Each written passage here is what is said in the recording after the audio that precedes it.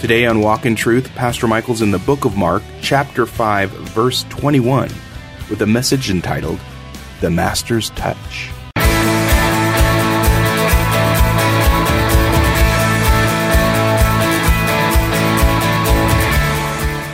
Welcome to Walk in Truth with Michael Lance. Walk in Truth is a ministry of Living Truth Christian Fellowship. It's our goal to build up believers and to reach out with God's truth to all people. And now, here's Pastor Michael. As we would have it this morning, we teach verse by verse through books of the Bible. And I do not pre-plan these things. In fact, I usually finish sermons on Saturday night. Not because I'm dogging it during the week, just so you guys know. But I work on the sermon all week long, and then I kind of button everything up on Saturday. And I go through everything one more time and pray through it. And it struck me early this week that we're at a text on Mother's Day that deals primarily with two ladies that get touched by Jesus. One is a woman with a flow of blood. She's been dealing with the disease for 12 years and she's found no cure. And she's tapped out her resources, and I'll tell you more about her. And then the other one that's going to be touched by Jesus in this story is a 12-year-old girl. Just going into the flower of womanhood in Jewish culture.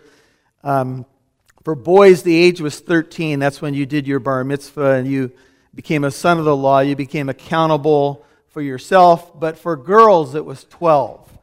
And many of you have heard the stories. You know, scholars have said that Mary was very young when the angel appeared to her, because in that culture, they got married at very young ages. So she would just be entering into what would be considered early womanhood.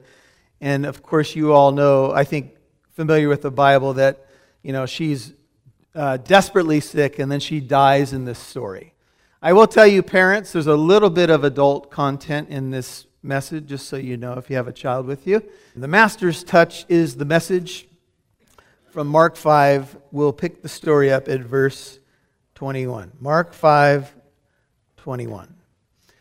And when Jesus crossed over again in the boat to the other side, now you guys will remember that if you're with us last Sunday, Jesus went to the other side of the lake. That was the eastern side, the cultic, pagan side, where the pig was the sacred animal and where the pagans and the Jews kind of mixed together, and there was a lot of occult activity. And it would appear that Jesus went over there just for the purpose to touch this demonized man. And he did that very thing. And remember, he sent the demons into the swine, and we had that incredible scene where the pigs run over the edge of the cliff into the sea. And the people are freaked out, and everybody's, the one happy guy is the man who's been healed. Everybody else seems to be unhappy at the loss, or Jesus just kind of freaks them out or whatever. And so they tell him, shockingly, to leave. Please go away. And he honors that request, and he gets into the boat. And the man who has been healed, in his right mind, clothed now, says, Lord, I want to go with you. Please take me with you. And Jesus says, no, you stay here. And you go tell your family, go tell your friends the great things that the Lord has done for you. Go tell those people how the Lord had mercy on you. And he began to share in the Decapolis, that's the 10 cities on that side of the lake, the things that God had done for him. And Jesus would return. But now he goes back to the west side of the lake. The west side of the lake, scholars, the consensus would be that he goes back to a place called Capernaum, and we've talked a lot about that place, and that's kind of on the northwest shore of the Sea of Galilee. And so he crosses over again. And as we watch Jesus, we know that he's into divine appointments. I believe that he already has this planned out. I believe in his omniscience. He's God. He already knows that these two encounters are going to occur, and that's at least part of the reason why he's gone back to this area. Last time he was there, by the way, Mark 3, we believe also happened in Capernaum. And you guys, if you study through Mark with us, you know he went into the synagogue, and they probably planted a man there with a withered hand. And they were watching Jesus closely to see what he would do. and whether he would have compassion on the man and heal the man. And of course, Jesus did, but in Mark 3:5, just to kind of jog your memory, when Jesus knew why they were watching him, he got angry. This is an interesting verse in Mark 3:5. It says, he was angry, and the Greek word means he was angry, and he was grieved in his heart. I know, that's deep. You guys have your coffee already? Everybody all right? So he was angry. God does get angry. Righteous anger is God's way. And it's okay if you get angry as long as it's righteous. Okay? Most 91 freeway anger is unrighteous. Just so you know. But he was also grieved in his heart at their hardness of heart. What's interesting is that we're about to meet a man named Jairus, who's the synagogue leader, most likely in Capernaum. And it may well be that the last encounter that Jairus has had with Jesus, get this, is an encounter where he was part of the unbelieving group and Jesus was angry at their unbelief and hardness of heart. It may well be that Jairus is part of that group. And at the end of that account, just to remind you, it said that the Pharisees and the Herodians, those in league with the Herods, joined forces to figure out how they might destroy Jesus. This man who's going to come with a desperate plea in our story ahead of us about his daughter may be one of the men that Jesus was grieved over and even angry about the hardness of heart. But I will tell you this, it gives hope to us that just because you have a response to the gospel that's not positive, and maybe even your heart's hard, it doesn't mean that God won't give you a second chance. I'm glad He gave me a second chance, because the first time I was exposed to Christianity, and I grew up in a Catholic household, but the first time I ever went to an evangelical church, I was freaked out, literally, by the people. In fact, I thought you all were bananas, frankly. It took about a year where I ended up in another church, and then the Lord graciously drew me to Himself. And so here's Jesus. He crosses over to the other side of the lake, probably Capernaum. Look at 21. In the boat to the other side, remember there was a group of boats that traveled together. A great multitude gathered about Him. He couldn't go anywhere without this great throng of people. And He stayed by the seashore. Luke 8:40, Matthew, Mark, and Luke all deal with this story. Says, as Jesus returned, the multitude welcomed Him. They were excited, for they had all been waiting for Him. Luke 8, verse 40. And maybe some of them thought, I don't know if He's coming back. Will He return to this place? I mean, it was His adopted hometown, but you never know. And so people were excited that He had returned. They had never seen anything like this. And one of the synagogue officials, look at verse 22, Mark 5, named Jairus, came up, and upon seeing Him, fell at His feet. Now, we would conjecture here that Jairus has been waiting with bated breath for Jesus, and he's one of the very excited people that Jesus has returned, because what's been happening behind the scenes is he has a sick little girl. We find out from another gospel writer that it's his only daughter. And so he's been waiting, and maybe he's one of these people that has just been saying, Lord, would you please return? Please send Jesus back here, because my little girl's sick, and I can't find answers. In verse 22, he's a synagogue official, and the language here probably indicates that he is the chief synagogue official. You might ask, well, what does that mean, Pastor Michael? The Greek word synagogue official may imply that he's the highest ranking religious official in the city of Capernaum. What this means is he supervised the worship services, selected the person who would lead in prayer, who would do the scripture reading. That may mean that he chose Jesus to give a reading. He oversaw the work of the other elders, which included teaching, adjudicating disputes, and other such leadership duties.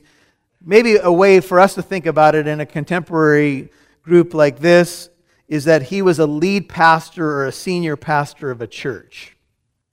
It's a little different, but that's kind of how it works. He was making the decisions. He's probably the highest ranking individual in the city, maybe even like something like a bishop of the area. I was reading one commentary this week that said Jairus may well have been a Pharisee himself. And if he was a Pharisee, then he was probably among that group of unbelieving leaders who looked upon Jesus with disdain and even watched him in the synagogue earlier heal the man with the withered hand. And maybe that's part of what gave Jairus hope, is that if he could do that, then he could heal my daughter. And so, it's interesting, we're about to see a woman come up to Jesus who's tapped out, and she's an outcast, and a man who's probably one of the most prominent men in the city.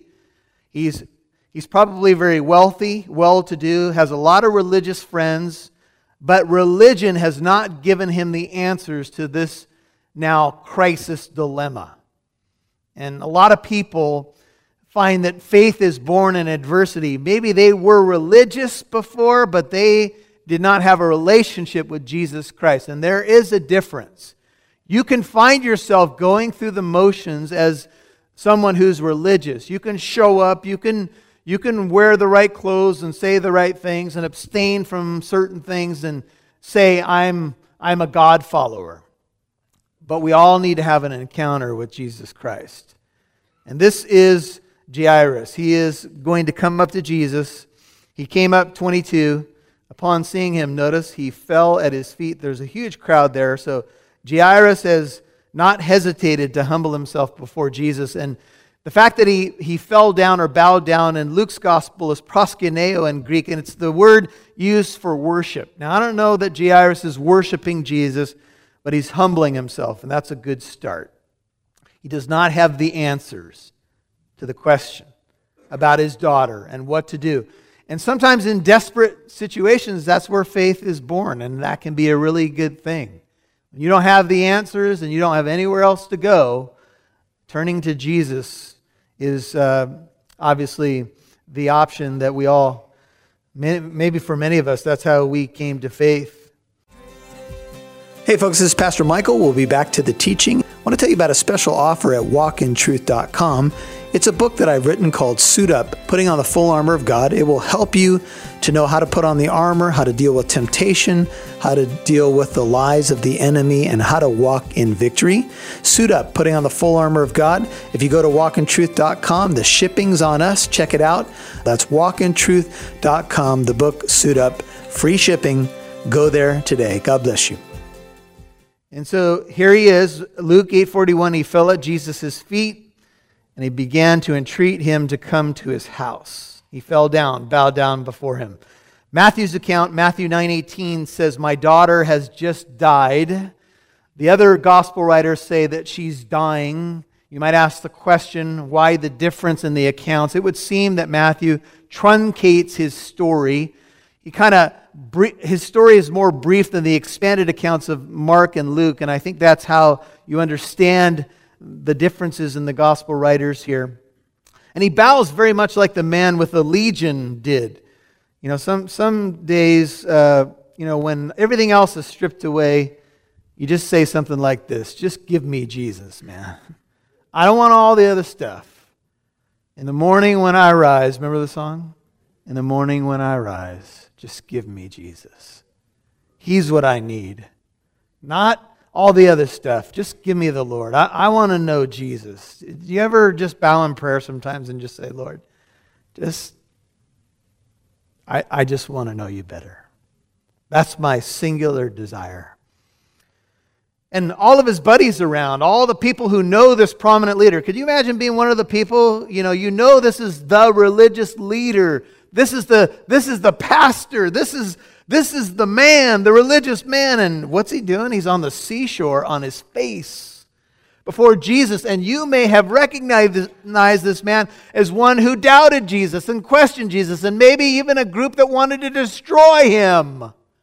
And now, what's Jairus doing? You have to be shocked.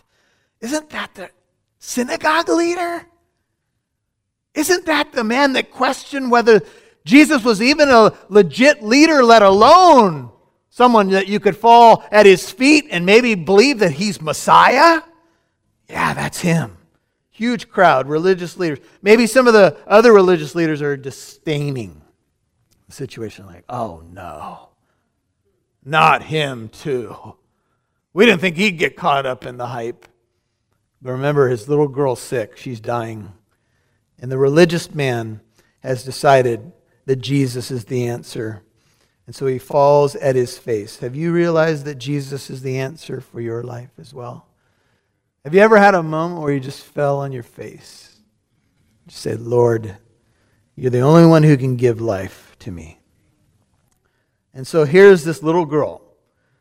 But it's the dad, it's the father of the little girl. Jairus' wealth and prestige cannot save his daughter. He surely would have taken her place if he could. Maybe, I don't know how long this went on, but maybe he prayed, Lord, let it happen to me. Let me take her place. I'm sure any parent could relate to that, but he was beyond natural help. Now, if you're Jesus and Jairus is part of this group that potentially mocked you, doubted you, and maybe even was part of the group that was planning to destroy you, and he said, please come to my house. My little girl's dying. If you were Jesus, what would you do? Oh, yeah? Oh, now you need me. You know, my humanity starts thinking of responses like that. Oh, now you want to believe. Now you come. Now you're humbled, right? You saw me heal the man with a withered hand and you wouldn't believe before. In fact, you had a hard heart. Now, since you're in a crisis, aren't you glad that God's not that way? God will still make himself available in crisis situations. And oftentimes, can I get a witness? That's usually when our prayer life is ramped up.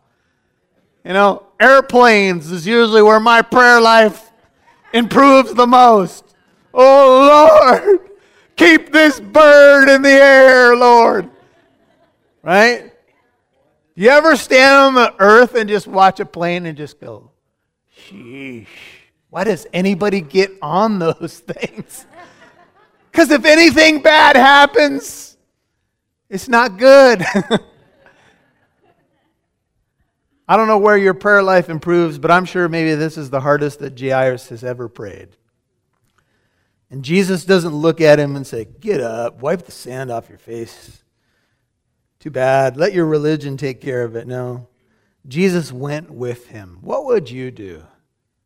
What would you do if you had a friend that mocked your Christianity and then in a crisis they said to you, I would like to go to church with you today. Would you pray for me? Psh, yeah, right. I want you to grovel a little bit more. Stay down there. That's not Jesus. And so Jesus, look at 24, Mark 5, he went off with him. And a great multitude was following him, a huge crowd, and pressing in on him. The Greek word here means to compress. The crowd, if you've ever been in a crowd that's trying to move and it's just so tight, and if you're claustrophobic, it's even worse, right? I mean, people can barely move. And you know, now everybody's kind of, I'm sure there was a stunned silence when Jairus walked up. I'm sure everybody was kind of loud and boisterous, and then all of a sudden the crowd got silent and they were kind of waiting to see what Jesus would do here. What's he going to do? And off they go, and everybody's following. Crowds kind of mashing together. And Jesus' heart of compassion is on display. When Jesus overlooked the multitudes, he saw them like sheep without a shepherd. They were scattered and downcast. And the Bible says he had compassion on them. And he said, pray to the Lord of the harvest. It'll send out what? More workers. Are you willing to be a worker?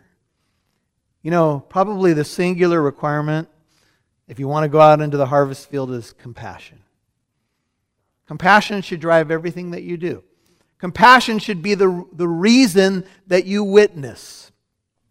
Not comfortableness. We all know it's uncomfortable to try to tell someone about Jesus, but compassion should drive us. Do you agree? I'm not sure. That was a little weak.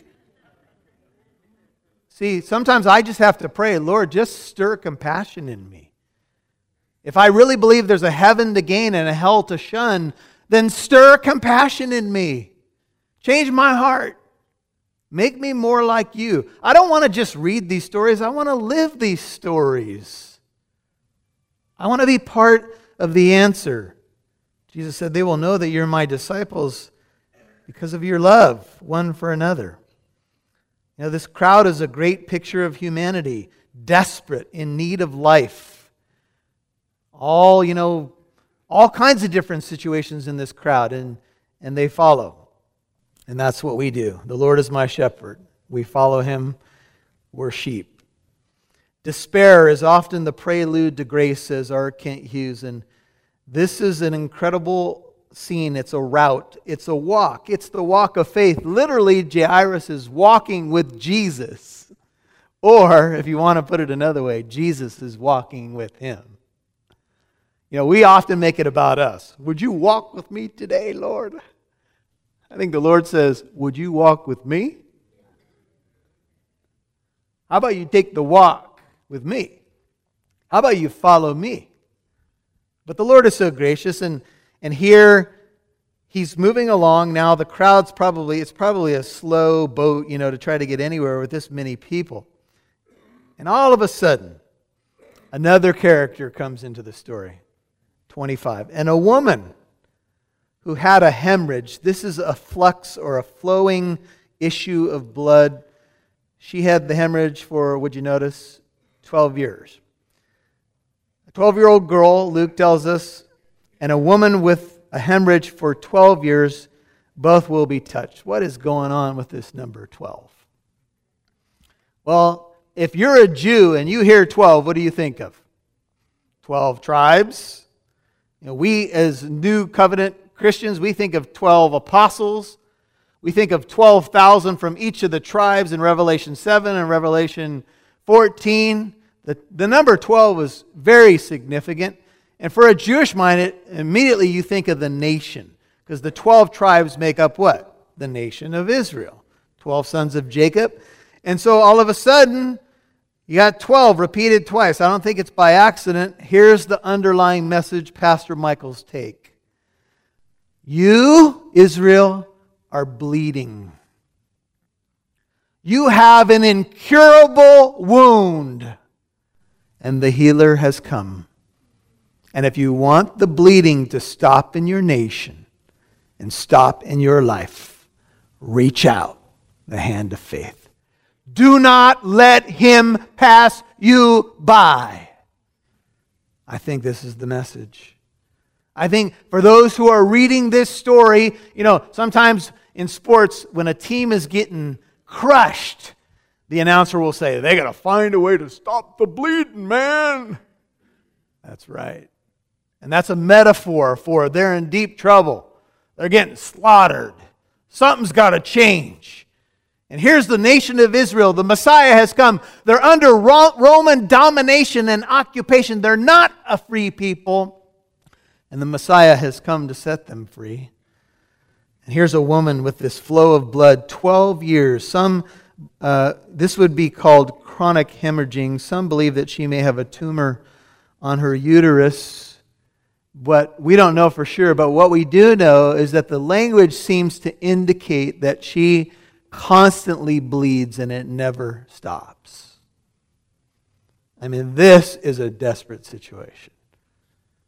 And she is a woman, according to Jewish law, you're unclean when this is happening because the book of Leviticus says that if a woman is in menstruation, she remains unclean. And so there's a lot of detail in the book of Leviticus about this, but because of her situation, here's the bottom line. She becomes a carrier of uncleanness. Everybody she touches, everywhere she sits, the bed that she lies on automatically becomes unclean in Jewish culture. And so it may well be that because of her unending sickness, her husband has divorced her because he can't be with her because it makes him unclean. So she may have been married and now divorced, and a lot of the people who saw conditions like this said that this was probably a result of some sort of sexual sin. And of course, in that culture, if you had anything wrong with you, they always tried to blame it on something that you did wrong. And that's not the case, by the way. Sometimes we get sick, and it's a direct result of something we've done, but oftentimes it's just a fallen world that we live in. Welcome, listening family. This is Oscar Santa Cruz, producer of Walk in Truth Radio, and I'm sitting here in the studio with Pastor Michael, and you just heard a segment on his study in Mark chapter 5, The Master's Touch. Pastor Michael, for me, I love this section of Scripture because it's faith in motion. And we see two people that are being affected here. We see a woman here who has a blood flow of 12 years and a loving father who wants to have his daughter healed of a sickness. They know that they cannot on their own be fixed or healed. What is it that drives us to faith?